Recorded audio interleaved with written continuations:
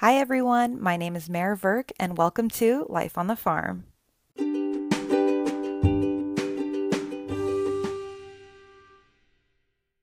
Welcome back everyone to another week at Life on the Farm. I am so excited to share with you all what I was up to the last week in my life. I was in the ICU for most of the week with a little bit of transitions of care. This was my second week of my API rotation for this block, and honestly, I feel like this has been the best week yet. And I may keep saying that because that may keep being true, but honestly, I feel like this is the week where I feel like I had my breakthrough moment where I really started to feel like I had my footing. I knew what I was doing. I worked up the whole team, all 12 patients. I was able to go on rounds, be basically autonomous besides my preceptor being there to put in other orders. I gave full recommendations. I even had the physician turn to me with a question. It was the best week. I can't even begin to describe to you. Even in my topic discussions, being able to talk about these different disease states. I had pyelonephritis and UTI, HAP and CAP, skin and soft tissue infections, and then even talking about acute ischemic stroke, which being able to do that before my ED rotation, I thought was super invaluable. So being able to be knowledgeable about that and be prepared for those conversations, I truly felt like I was starting to get a grasp on things. And I think one of the biggest breakthroughs for me, I think besides the physician turning to me with a question, was being able to go into the chart and look for these different imaging scans and procedures that were being done, and knowing that once a patient has a certain diagnosis or if there's something they want to take a closer look at, I can go in and look at those impressions and get a better understanding for what to do next. And so all of these were just big personal growth moments for myself that I was really proud about, and I thought I would share with you all. And I guess that kind of leads into the title for today's episode, which is Doing the Damn Thing, because I truly felt like that this week. And so I wanted to share with you all that it is possible to get there. It may take a little bit of time, and it may happen sooner or later, whatnot, what have you. But the moment where all of that work that you put in really pays off, it truly feels like you're doing the damn thing. So I just wanted to share that with you all. And without further ado, let's just get into this week. Alrighty, so what I wanted to start with today was a concept that's super specific to the ICU and kind of all of the things that we consider when we evaluate a patient who's come in. And this concept is known as FAST HUGS BID. And it's an acronym. It stands for feeding, analgesia, sedation, thromboprophylaxis, head up, ulcer prophylaxis, glycemic control, spontaneous breathing trial, bowel movement, indwelling catheter, and drug de-escalation. So as a pharmacist, as an attending, a physician, respiratory therapist, nurse, dietitian, what have you, we want to know the status of all of these different parts of a patient when we go in there and when we evaluate them, and it's what we try to hit upon when we're on rounds. And so as far as feeding goes, we want to know what the patient's nutritional status is. Are they NPO, or are they on a special diet that they are able to eat? So whether that be a cardiac diet or renal diet, are they getting Glucerna or Ensure or Levity? These are all different types of nutritional options for patients who are able to take things by mouth. The other options are having a tube placed. Do patients have an NJ tube, an NG tube, a Dobhoff? Do they have an OJ tube, a PEG tube? All of these different options. I would also highly recommend, when there is something that you don't know or you're not familiar with, to look it up, because it will make your life so much easier, obviously, but don't just glaze over it and think, oh, like that's just like a feeding tube type of thing. Understand the situation, like where that's ending up, through what orifice is that going through. That's such a bad word. I hate that word, but you get the point. Look it up. The second part is analgesia. So we want to know what the patient is getting for their pain. And so the options for pain tend to be Dilaudid or fentanyl. I feel like those are two really popular options that we tend to see a lot in our own institution. For sedation, you also want to make sure that the patient is adequately sedated. And so you want to check their RASS score, which you want them to be up about a -4 to -5 to make sure they're truly sedated. And so options for that, I did touch upon briefly last week, I do recall, are propofol, Precedex, and then Versed is something else that we can go ahead and use as an option, which is midazolam. But in general, we try not to use benzos or benzodiazepines in the ICU because it increases the risk of ICU delirium. And that whole concept is basically you get very disoriented being in the hospital for the whole day in the same place all the time. And so the nurses and doctors and everything try to help with that by putting you on a certain schedule with opening up your windows, making sure you're getting light and turning all the blinds down and everything when it's dark so that your circadian rhythm doesn't get thrown off too much by being indoors for so long. And it's so interesting to think about, but you see that diagnoses on people's charts and you realize that they start to get agitated and they start to get anxious and whatnot. And so it's something to be very cognizant about. And as far as propofol goes, again, like I mentioned, it can increase your triglycerides. And so there's also this thing called propofol related infusion syndrome. And so you can experience hypotension or acidosis, again, things we want to be looking out for with the patient. And then we check triglyceride levels every 3 days, and we want to make sure that it stays below 400. And Precedex is also a really great option for sedation because it has less CNS depression. So that's something to take into consideration. But in general, that's how we approach analgesia. And I guess I just jumped ahead to sedation and whatnot, but you can kind of lump those together. Then after that, it comes thromboprophylaxis. So we want to take a look to see if the patients are on any VTE, DVT prophylaxis. And it's actually something that I have as a specific, I guess, spot on my monitoring sheet, which I'll talk about a little bit more. But you always want to be aware of what type of anticoagulation prophylaxis your patient is on. And so I think a really popular option tends to be Lovenox, enoxaparin, and then something else that we tend to see are heparin drips in more complicated patients. And I feel like they also tend to be in some COVID patients, depending on the situation. So you'll tend to see that, or in the case that a patient's anticoagulated at home, they may continue doing their Eliquis or their Xarelto. It really just depends, but you want to evaluate, first of all, does the patient need it? Second of all, if they do, what is the proper dosing? So I feel like I've become really familiar with Lovenox as of late, and so being aware for the DVT VTE prophylaxis, knowing what that dose is supposed to be, changing that dose if their creatinine clearance is less than 30, and then also being cognizant of whether or not they have a BMI of over 40, and then even more so if they have a BMI over 47. So these are all different points. I highly recommend being on Lexicomp and taking a look at these things, or if you have RX Prep, it does a fantastic job breaking all of this down, but something again that we're cognizant of. Then from there, we also had head up. So patients don't lay like flat in the ICU, or I'm really not sure where they would lay like that, but we tend to have head of bed at 30 degrees. And so you want to change that based off of the patient's breathing status, whatever they need to do. We haven't really touched upon it too much, but from what I've seen and what I've learned, we tend to keep it at 30 degrees. There's also ulcer prophylaxis. So we want to evaluate if a patient is on stress ulcer prophylaxis. And so patients that are in the ICU tend to be under a lot of stress. They also may have a GI bleed. They may have a cardiac surgery that they're having. There's a ton of different indications for stress ulcer prophylaxis. Perhaps they're on it at home, but we want to evaluate each patient, see if they aren't on one already, should they be on one? If they are on one, should they remain on one? And then one of the biggest things is if a patient is able to take meds by mouth, can we switch their IV to PO? So all things to take into consideration. Popular ones that we see are Protonix, so pantoprazole, or famotidine, which is Pepcid. So I also have a separate space for that on my monitoring sheets because it's a question that gets asked specifically is the patient on stress ulcer prophylaxis? There's also glycemic control. And so something that's been really interesting about this ICU rotation that I think is, in comparison at least to my internal medicine rotation previously, is that the pharmacists are the ones who control the patient's insulin on their own completely, and they follow it very closely. And because they're decentralized and sitting on the floor, nurses come to them all the time with updated blood glucose readings and what their test strips say. So that's really helpful to make on the spot changes.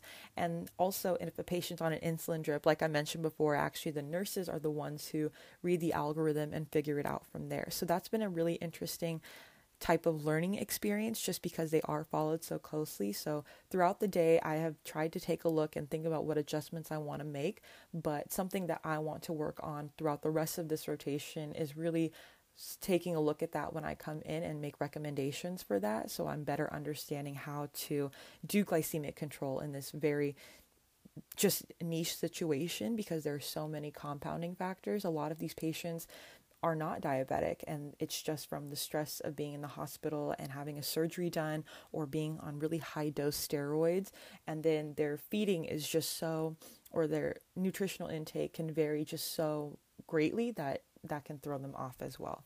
So all things to consider, and something I want to continue to work on throughout the rest of this rotation. The next thing is the spontaneous breathing trial. And so I may or may not have mentioned it before, but a lot of the patients in the ICU tend to be on a vent. Some of them could just be on nasal cannula, high flow nasal cannula, but a lot of them end up being vented because they don't have the ability to oxygenate. And so their oxygen's they destat, and from there they need to be vented. And so when they're able to be weaned off the analgesia and the sedation, we really want to see if they have the ability to breathe on their own, if they're going to end up taking a breath, and for that reason, then we can take out the vent. And so that's something that you hear a lot. It's called an SBT, spontaneous breathing trial. And then for patients, we also have something called an SAT, which is the spontaneous awakening trial. And so there are certain patients who, once they're weaned off everything, it's truly about them waking up. And so that can be a process in itself. And yeah, it's been a lot of learning, as you can tell. And then the other thing we want to take into consideration are patients' bowel movements. And so that's something that gets talked about specifically on rounds. How many bowel movements have they had? What did it look like? We're all concerned with the function of their gut and being able to have that bowel movement, make sure there's no obstruction, make sure that everything's working fine. So we definitely talk about that. We also talk about indwelling catheters, so figuring out if a patient has a Foley catheter, condom catheter, whatnot, just being aware of that and understanding that. You can also see that they have a urine catch like right by their bed, so I find that to be really useful for trying to understand a patient's renal function on top of their serum creatinine and whatnot. And then there's drug de-escalation. And so I think that's where pharmacy plays the biggest role, and especially in regards to antibiotics. So we're constantly putting patients on antibiotics, especially broad spectrum ones, because a lot of these patients' initial diagnoses is septic shock or sepsis itself. And a part of that 1 hour bundle when it comes to dealing with sepsis is putting patients on broad spectrum antibiotics. And I guess I kind of just threw the concept of a 1 hour bundle out there, but I did touch upon sepsis and septic shock previously. But what you want to take into consideration is the patient's lactate levels. So if it's above 2 millimoles per liter, you want to measure every 2 to 4 hours and go from there. You want to make sure you're taking blood cultures before you treat patients with any antibiotics, or else you're not going to get anything back, especially with using broad spectrum antibiotics like Vanco and Zosyn. Those are two really popular ones right off the bat because it gets that MRSA coverage and your Pseudomonas coverage. Like I said, start those broad spectrum antibiotics as soon as you take the cultures, but after. You also want to make sure that the patient has fluids, and so we tend to use a crystalloid if there's hypotension or if their lactate is above 4. And vasopressors, if they're hypotensive during or after fluid resuscitation, you want to make sure their MAP is above 65. And so something that we use a lot is Levophed. And so being familiar with that being called Levo, I think is super, super helpful, because I remember when I first started, I was like, you use levothyroxine for what? And I realized, no, that's definitely not the same thing. Levophed is actually norepinephrine. And so very different things, but it gets thrown out there like Levo. And in my head, my pharmacy brain, I'm like, yes, levothyroxine. No. Levophed is norepinephrine. So just things to be aware of when you get into this type of situation. But yeah, that basically covers everything that I kind of touched upon. I do want to talk about one last quick thing, which is paralytics, because sometimes we have to paralyze patients. They may become dysynchronous with the vent that they're on, and so it tends to be easier to paralyze them so that they're able to just have the vent do the work and not have their own breath work against it. And so Nimbex is a really popular paralytic, and something so cool that I learned is how they determine if a patient is paralyzed. And it's this idea called train of four, and they use these electrodes attached to the pads on the patient, and it's basically like a mini shock to see if they'll get any twitches. And so you want, out of like a total of 4 twitches from that signal, you want to shoot for like 1 or 2 twitches at the most, which means that they are paralyzed because their nerve signaling is lowered, or there's less nerve signaling happening. From there, another thing, I guess, wow, I had so much more to say than I realized, was proning, the situation in regards to turning the patient in order to relieve some of that fluid off the back of a patient's lungs. So patients can either be supine, which means that they're laying on their back, or they can be prone, which means that they are on their stomach.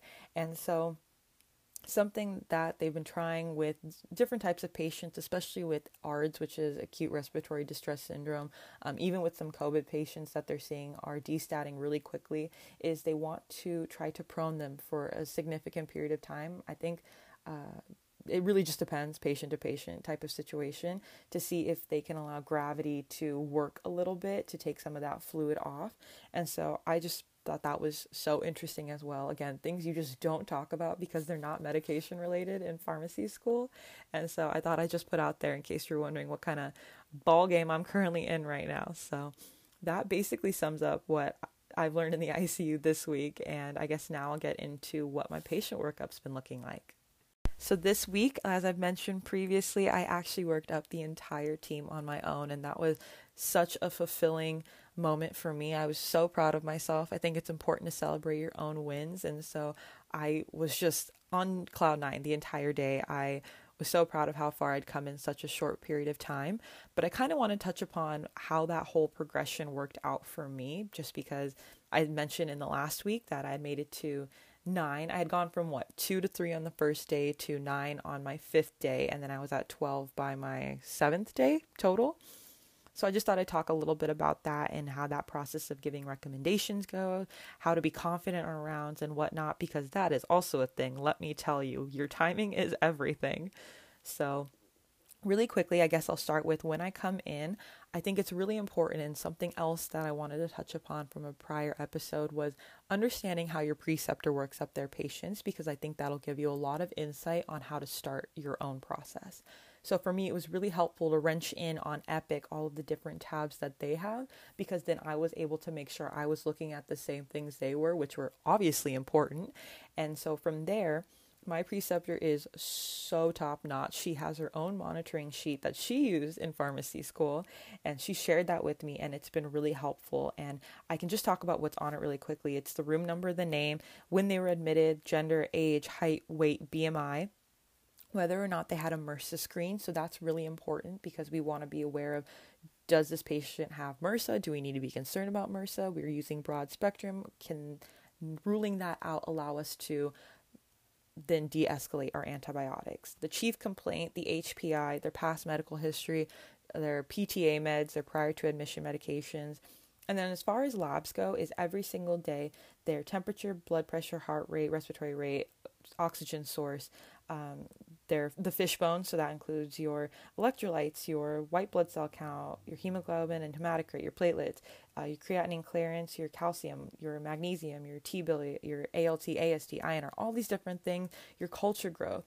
And then on the back, making sure that you prioritize all of the different problems, and then go ahead and make sure that all of the meds have an indication, and then what recommendations you have. So for those of you who are still in pharmacy school, really, really get good at your SOAP notes, because I'll talk about that a little bit more. I really feel like being able to have a strong foundation in that will serve you really well when it comes to evaluating your patients and then presenting them to your preceptor. But we're not at that point yet. We're really just at working up patients and coming up with recommendations. And so for me, even though I'm able to get a snapshot in time of what that patient's labs look like for the day, I'm able to get an understanding of where they've been and where they're at. Make sure you know how they came in, what was their presentation, what's their chief complaint. Take a look at the attending's note, physician's note, and see what they're thinking diagnostically. Really use all of the information in the chart and make sure you're looking at all of the information. Try to go back as far as possible. Also look at the most recent note. It's basically going to feel like you've looked at everything 8 times. It's because you probably have, and because you can find a lot of this information in multiple places, but make sure you're doing your due diligence and getting a really good idea of what this patient looks like in general, not just in a moment of time. And so something that's really important is not only knowing what their values were, I guess I'm getting back to my point here, is but understanding the trend. You may see a patient with a really, really terrible serum creatinine, but if it's 1.65 today and it was 3.82 yesterday, we're thinking that it's getting better. That's something we want to see. Maybe it's not within the normal range, they're not at their baseline yet, but the fact that they're trending toward it being so good, that would be an incredible improvement, by the way. I feel like I've never seen a jump like that. But for the sake of this example, let's pretend like that's happened. You want to make sure that you're noticing trends as well, because something may be out of the normal, but it could be resolving, and that's what we really want to see with these patients. Always check your microbiome tab for patients who are on antibiotics. I cannot stress it enough. Being comfortable with looking at the microbiome data coming back and understanding that a gram stain can help you kind of see where you're going, but you're looking for that culture to come back. And if there is no growth, to then start questioning when do we want to stop these antibiotics? What do we want to do next? Always be thinking about that. I've realized this week so much more so. I feel like on Monday I was on every single room, running around trying to de-escalate, trying to figure out how we can narrow down. And so I think that's literally how I got termed, like, I am the antibiotics girl on rounds. I kid you not. I feel like that's the biggest place to, like, you can focus on and really have a great conversation with the other people on the team about how to move forward from this. I've also become really great at reading chest x-rays, and by that I mean following along as the med students do it, but you can definitely start to see the difference in these chest x-rays between patients. So a patient with a pneumonia, a HAP or CAP, versus a COVID patient, you're going to see 2 very different types of lungs. With those with that type of pneumonia, the community-acquired or hospital-acquired, you'll tend to see infiltrates or opacities or consolidations, whereas with COVID, you'll see it's more diffuse, so it's across the entire lung. And so I think that was really cool. I still really can't read a chest x-ray, but to see the students point it out, always pay attention when the med students are doing their things as well. I think it's super invaluable to have the opportunity to be able to look at all of these different media in real time. And so pay attention. Definitely don't tune out when these things are happening. Even if it doesn't have to do with meds, you're there to learn in general. And so I thought that was such a cool experience. The other thing is that with the monitoring sheets, I work one up for every patient, and then every day there's a slot for to do the next day. And so I'm able to also see on my paper tracking in real time, because the pharmacist is the one who uses the computer. So it's much easier for them to just go into the chart and like follow along and whatnot. But as a student using conventional methods of paper, I am back in the more traditional ages. It's a lot easier to have my fish bones from the last couple of days to refer back to see, is their sodium getting any better? Is their potassium getting better and whatnot? So is their platelet count doing better? You'll see a lot of these surgery patients, they have these insane hemoglobin, hematocrit, platelet counts, and then like 2 days later they've bounced back. So that's really cool to see. I think this is the first week also I saw a white blood cell count of like 49, and it dropped to 14 in one day. So that was so wild. But yeah, after you worked up your patients, again, make sure you ask your preceptor. It takes a little while to figure out your flow, your rhythm. You go on rounds, and basically the med student or the nurse ends up presenting the patient. And from there, they start to have a conversation about everything. And I cannot tell you the number of times I have tried to speak up and say my recommendation, and then the doctor starts talking at the exact same time. And it's so funny because everyone else will hear you except for the doctor, and then they keep talking, and you're like, oh my God, that was not the time to do that. But like I said, you don't get the timing right off the bat. It definitely takes a little bit. And so finally you start to realize when they bring up these certain things that they're talking about, that's where you can start interjecting. And you just kind of have to be a little bit louder than them, and you have to be confident with it. If you aren't, they're not just going to like open up the avenue and be like, I mean, sometimes they do. This particular physician this week, was not the type. He was very much like a on the way to the next patient before really wrapping up the last patient. I think the last physician I had the week before was definitely more of a anything else before moving on. So it really depends. And so you have to be confident and ready with what you're going to say. And so before we go on rounds, actually my preceptor and I sit down and go through all the patients and talk about the recommendations. And so, yeah, another thing, you're not just going out there in the wild, wild west doing your own thing. I always make sure that the recommendations that I'm giving the physician, I vetted through my preceptor first. So that definitely helps as well.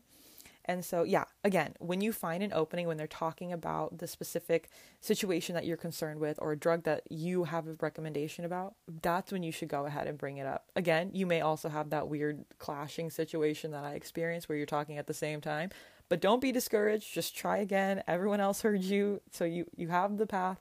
Just go for it. So again, it really is about being confident, knowing and understanding your recommendations as well. Don't go over there with a recommendation and say, I think we should DC this, and then not have an explanation because they could ask you, or not having a follow-up plan with, well, what are we going to do next? I feel like that goes hand in hand with antibiotics primarily, or when you're recommending anything, just understand your reasoning and be ready to explain because you will be asked. So you want to build trust with physicians and you want to make sure that they feel comfortable turning to you. And so I think within the course of like the 3 or 4 days, I think that's what I was able to accomplish. So really, really, really try to build a rapport with your physicians because they'll start turning to you and it really starts to solidify just how much you know and being confident in those situations. Again, all a learning curve, but things to try to strive for. And I think from there, what else do I want to talk about? So I guess, yeah, just being able to build those relationships, I think is very invaluable because when we work interprofessionally in school, it's a very different vibe. I think when you're out there on the floor, and in the real world, you have to show that you know your stuff. And so I'm actually not even sure if the physician knows what my official situation is. I low-key think he thinks I'm a pharmacist, but there's another pharmacist there, so I don't know why we need 2 pharmacists on round. I think he knows I'm a student. I feel like my name tag is very prominently placed, and I've seen him look at it, so I think he knows. But nonetheless, the man turned to me this week and I was so over the moon. He literally came over and was like, I know you have an antibiotic to talk to me about.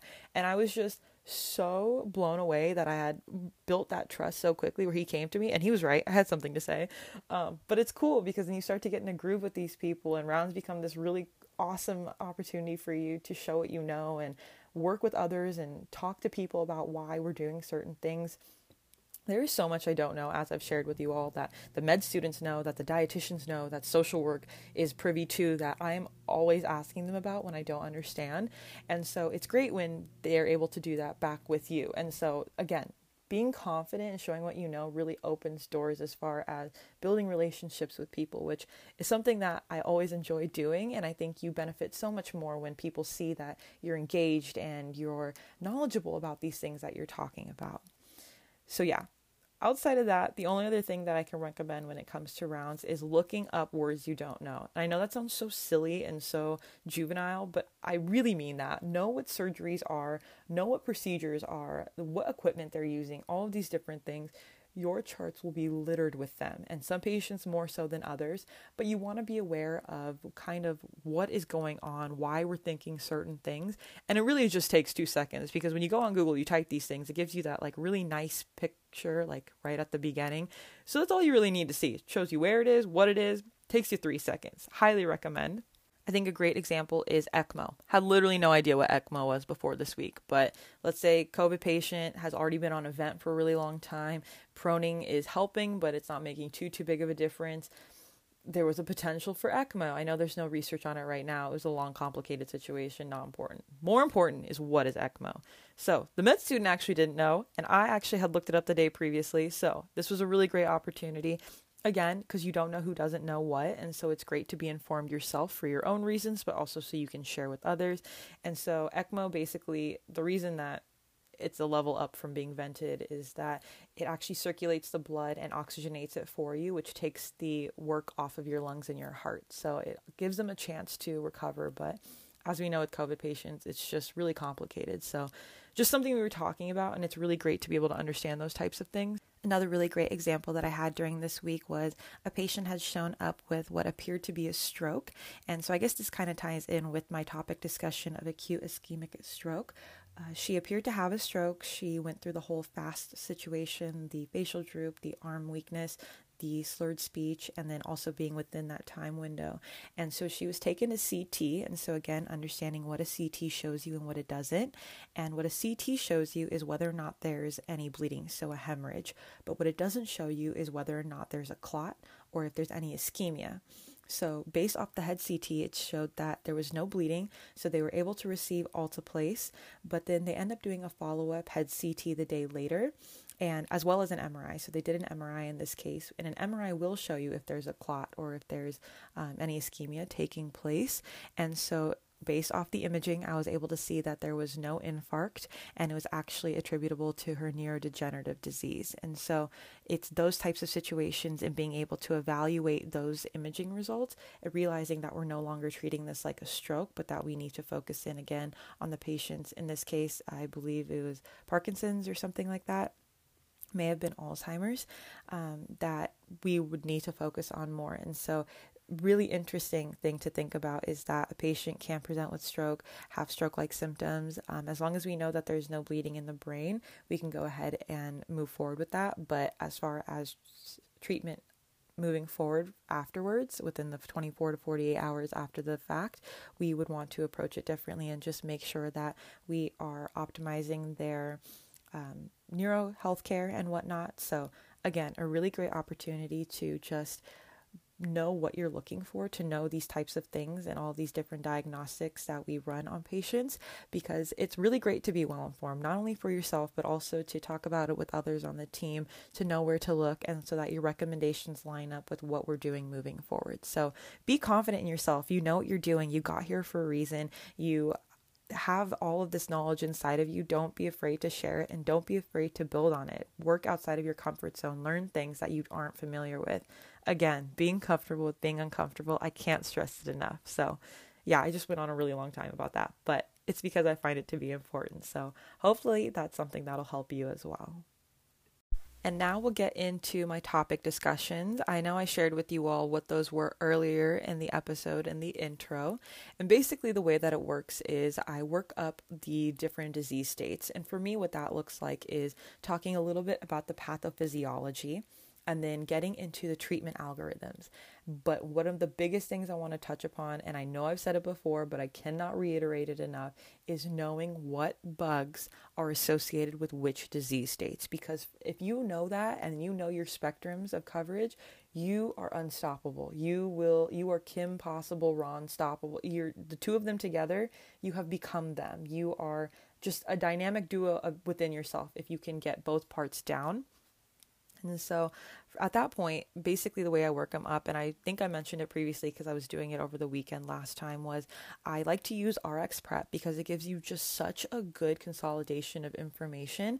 And it's really great to just be able to then digest the guidelines because they are hefty sometimes, let me tell you. But again, really good to still look at guidelines because you want to be familiar and you want to understand what is recommended. And so RX Prep is based off of that, but making sure you have the full picture because there are some little pieces of information in the guidelines that don't get highlighted in RX Prep that you could get asked about. So I like to use those two things as well as my notes. We had the ID professor Conan himself, and he was just above and beyond anything you could ever imagine for an ID professor, just so knowledgeable with so many resources offered to us.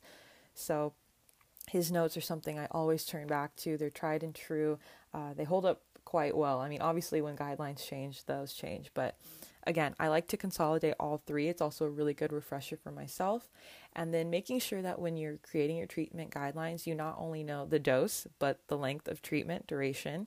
And at the same time, being familiar with the drug classes. So knowing the common counseling points, common side effects, monitoring parameters, and all those types of things. I feel like that's definitely where I had room to improve, was knowing that information, especially for drugs you don't see all the time, like linezolid and daptomycin. And so that was, again, something that I needed to work on and definitely got better with throughout that whole week. And the way that these topic discussions go is pretty informal. I write them on these like tiny pieces of paper. It only takes up like, I'd say, a page and a half. And I jot down all the important info, but for the most part, I'm trying to do it based off of memory. And by that, I mean having actually learned the material. And so I kind of just run through what I have, and then the person leading my topic or the person who decided to have this topic discussion with me. For my antibiotics one, it's the antimicrobial stewardship pharmacist, and then it just tends to be whatever other pharmacist I'm with for the day for the other ones.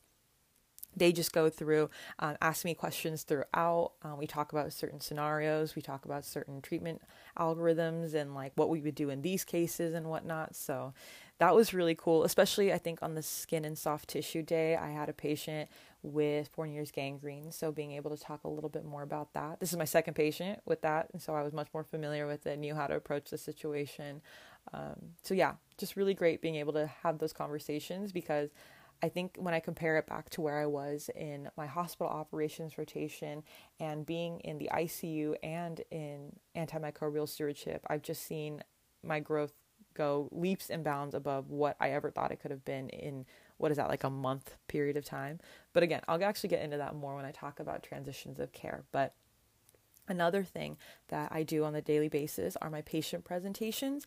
And I think I talk about them briefly, but something I really want to reiterate is being solid on SOAP notes. I know I've already said it this episode, but I truly mean it. I remember when I was in pharmacy school, we would get assigned them like, I'm trying to think, like P1 year, it was definitely more frequent than P2 year. I think P2 year we only did like 2 of them where we worked them up and then talked to faculty about it. But yeah, I think that was basically all it was.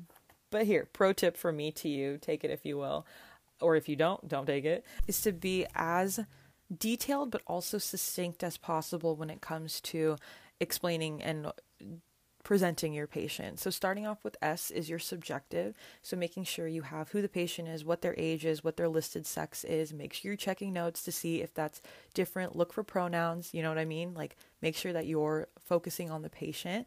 Also being aware of what their chief complaint is and seeing what their past medical history is, as well as pertinent meds at home. But I tend to leave that for a little bit later, and I'll explain.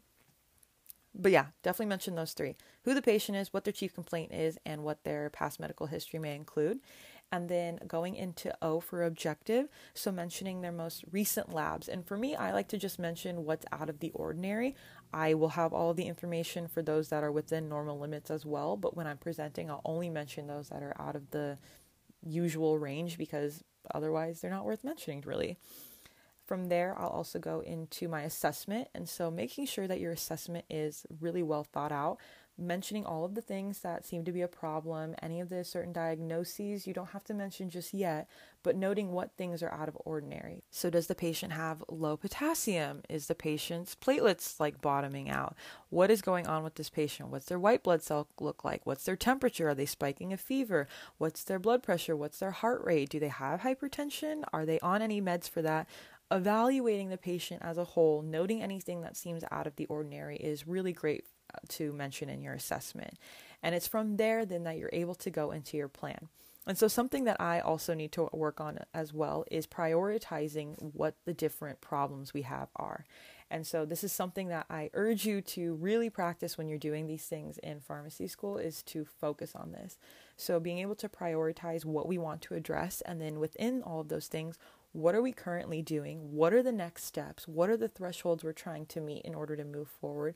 How do we move forward in getting this patient to go home, to go to a SNF, to be downgraded, whatever the end goal is? What are these different things we're looking out for?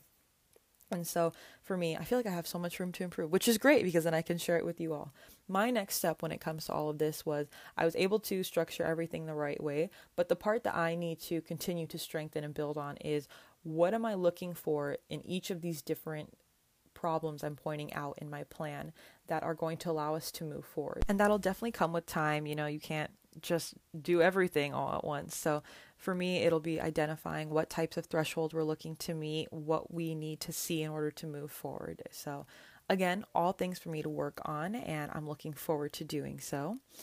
But yeah, that basically sums up all of the things I do outside of working up patients that I kind of wanted to touch upon, because they're relevant to my rotation.